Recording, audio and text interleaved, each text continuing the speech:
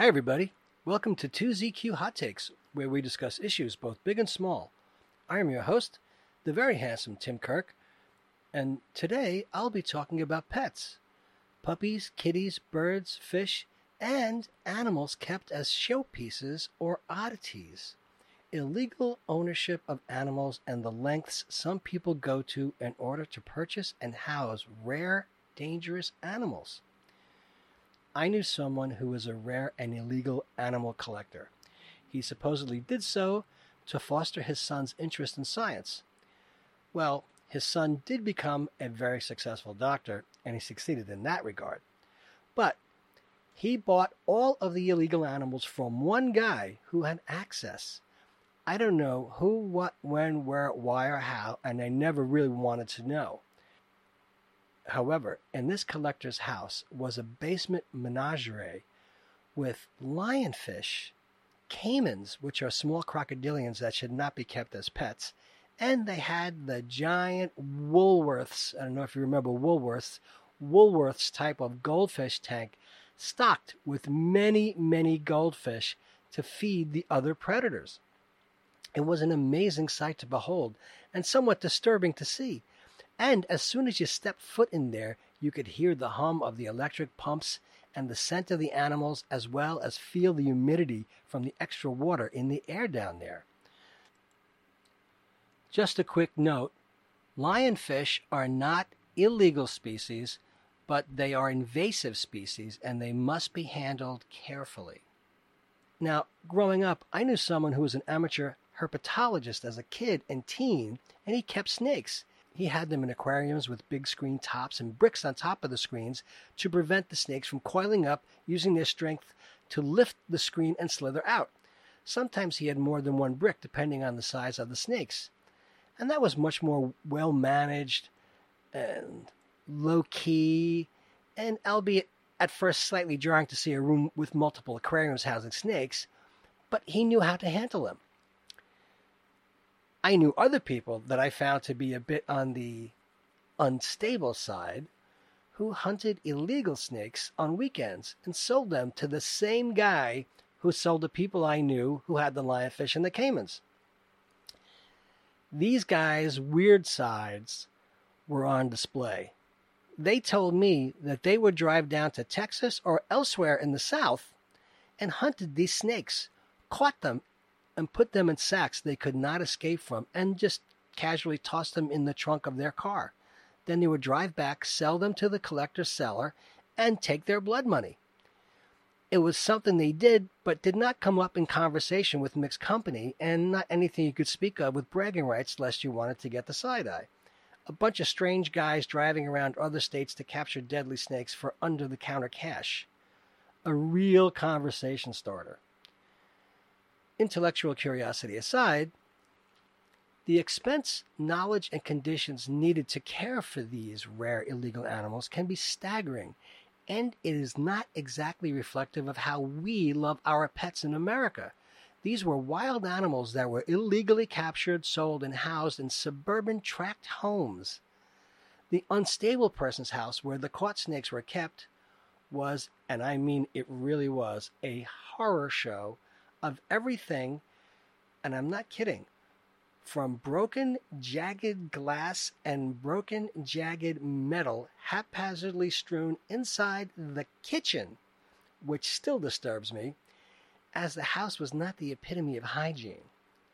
The stairs leading up to the bedroom dormer of the, lead snake hunter had holes punched in them by his cohorts, who were even less stable and more unreliable than he was.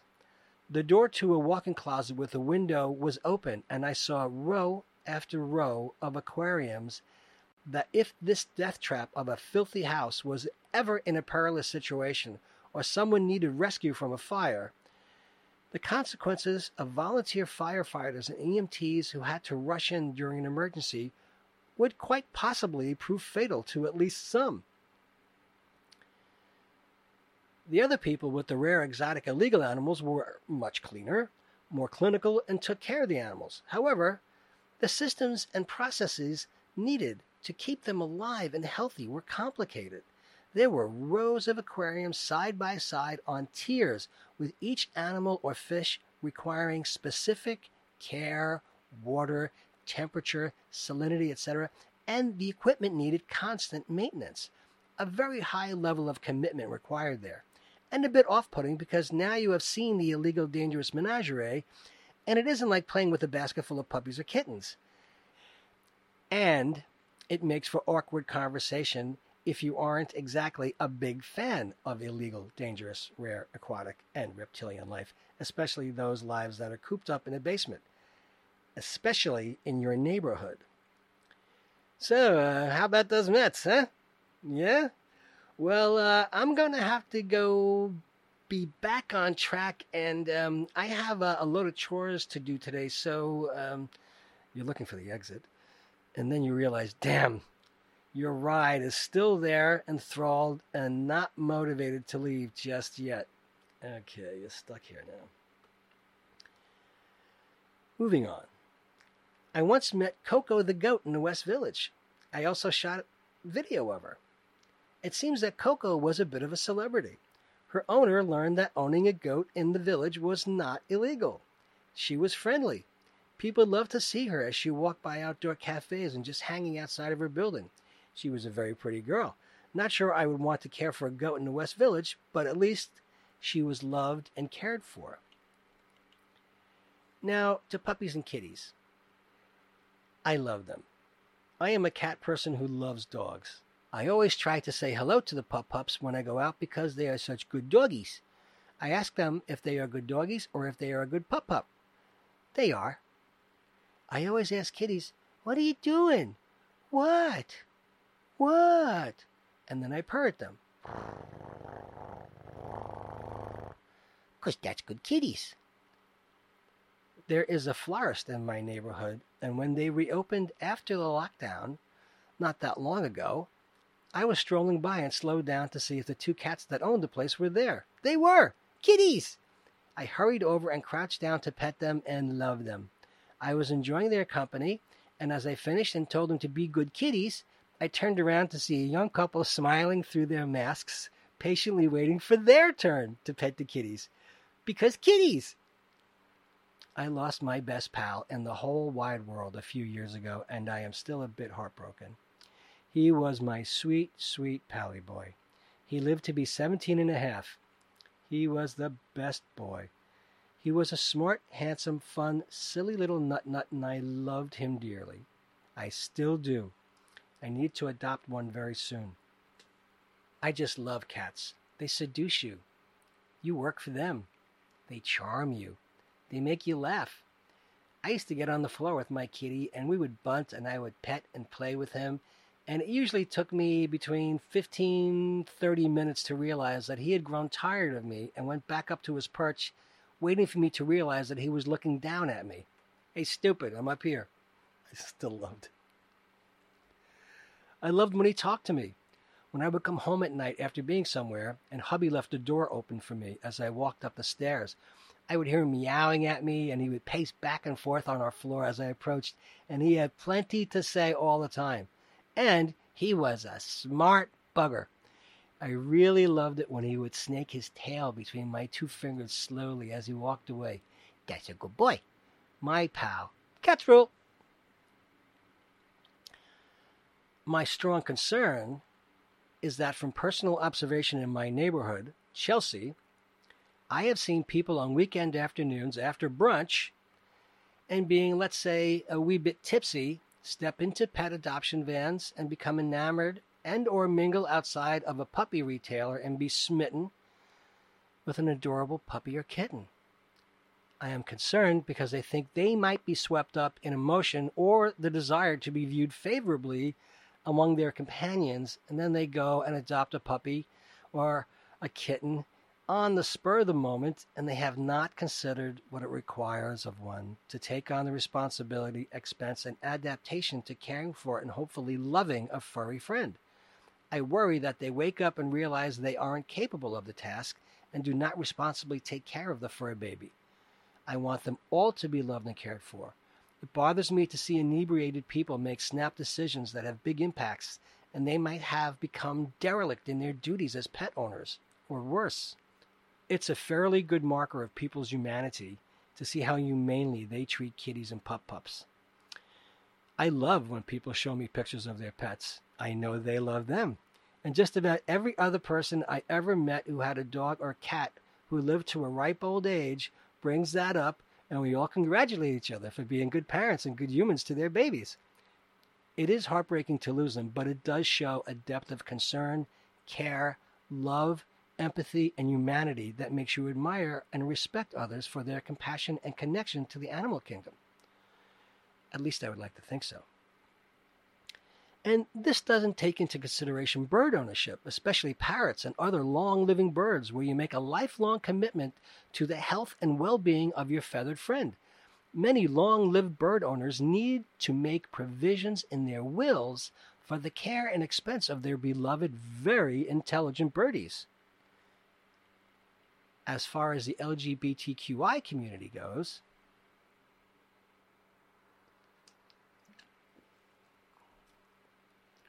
from The Advocate in December of 2007, so this is 13 years ago. 7 out of 10 LGBT adults own pets, compared with 63% of heterosexual adults, according to a new poll by Harris Interactive. The same poll shows that 90% of gay pet owners say their pet is a member of their family, and 2/3 have bought their pets presents for the holidays, according to a press release. The November poll, in 2007, in conjunction with Whitech Combs, surveyed 2,455 U.S. adults, of whom 158 identified as LGBT. Americans have well-deserved reputations as animal lovers and pet owners, and our latest findings underscore that GLBT Americans are among the most avid, Wesley Combs, president of Whitech Combs Communications, said in the statement. Moreover, the holiday season reminds us of those closest to us, including our devotion to our pets. Smart marketers will recognize that gay households truly are trendsetters in animal ownership and loving care.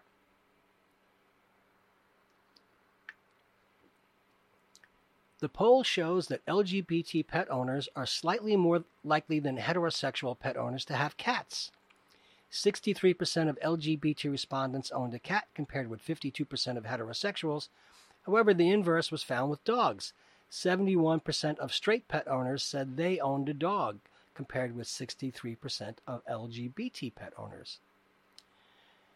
From veterinarypracticenews.com, why LGBT-friendly is business-friendly and good karma too.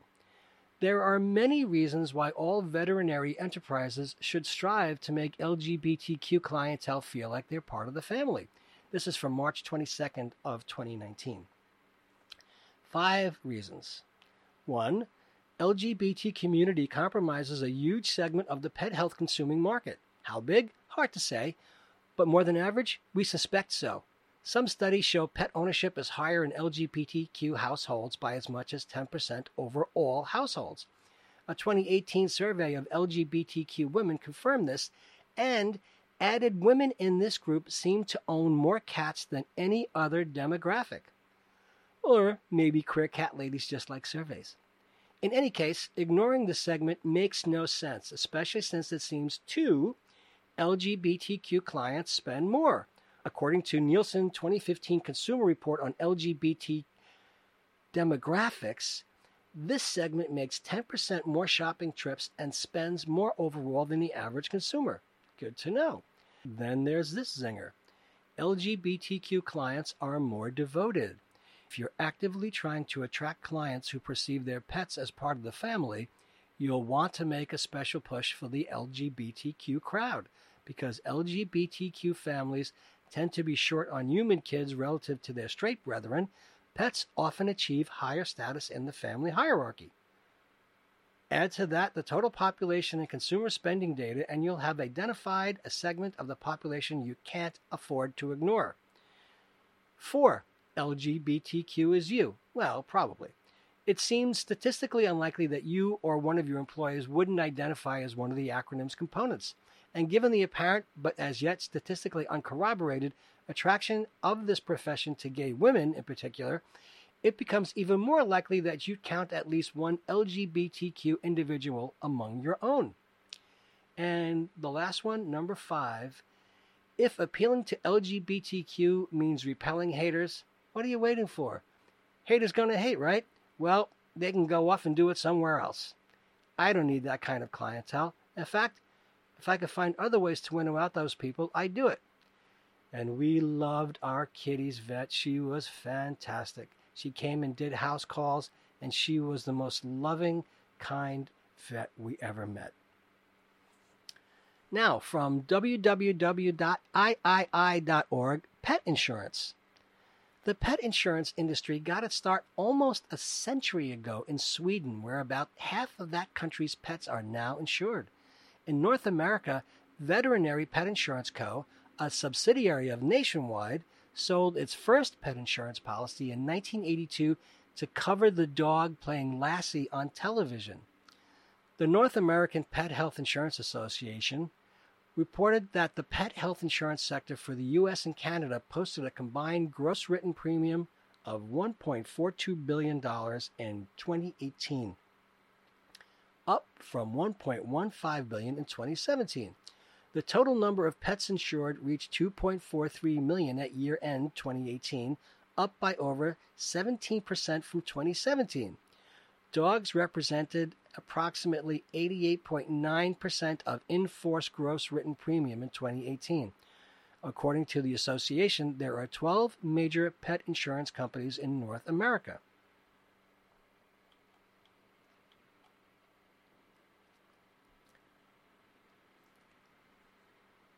"67% of U.S. households, or about 85 million families, own a pet, according to the 2019-2020 National Pet Owner Survey conducted by the American Pet Products Association.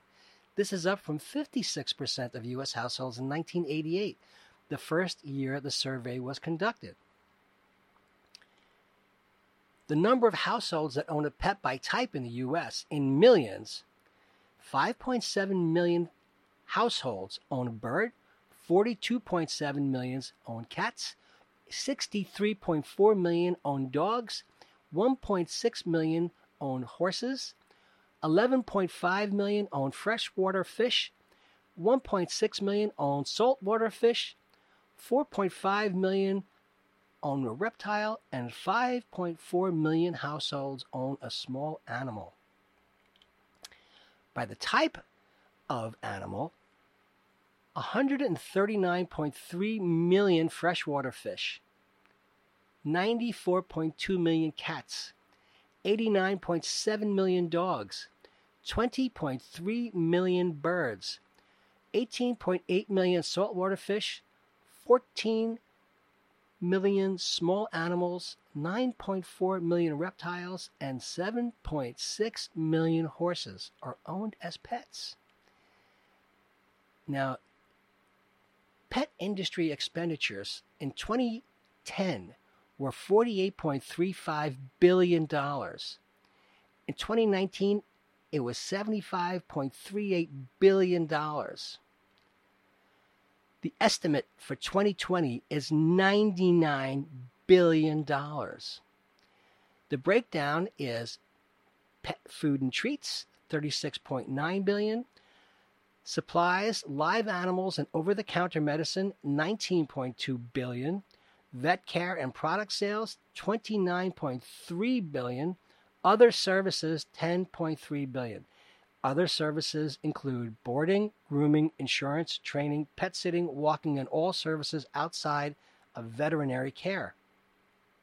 From Statista, according to a pet owner survey, there were approximately 89.7 million dogs owned in the United States in 2017. This is an increase of over 20 million since the beginning of the survey period in 2000, when around 68 million dogs were owned in the United States.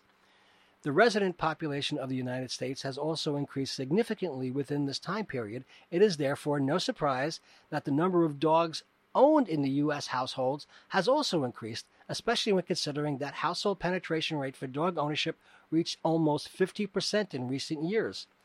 The large number of dogs owned by Americans creates a lucrative market for pet food brands and retailers. Pedigree, the leading dry dog food name brand in the U.S., had sales amounting to around $550 million in 2017. Pedigree also led the pack in the wet dog food category with sales of around $240 million in the same year. Whilst the number of households owning cats and pets in general has remained relatively consistent over the last few years, pet industry expenditure has steadily grown. When it comes to shopping locations, most consumers still purchase their pet products in physical retail stores. However, the number of consumers buying pet products online is on the rise, and dry cat food was the number one pet product bought online by cat owners in the United States in 2018. Americans love their pets. Again, freshwater fish were the most commonly owned pet in terms of volume in 2017, followed by cats, dogs, and birds. Pet ownership is, however, not evenly distributed between age groups. Americans aged between 18 and 29 were the most likely to own a pet. So, strange dudes hunting snakes and illegal rare animals aside, we are adopting more and more pets every year. We spend more and more on them. They add to the quality of our lives, and we embrace them as family members. We love them, and we should. Thanks for listening. See you next time, and as the kiddies say, peace out.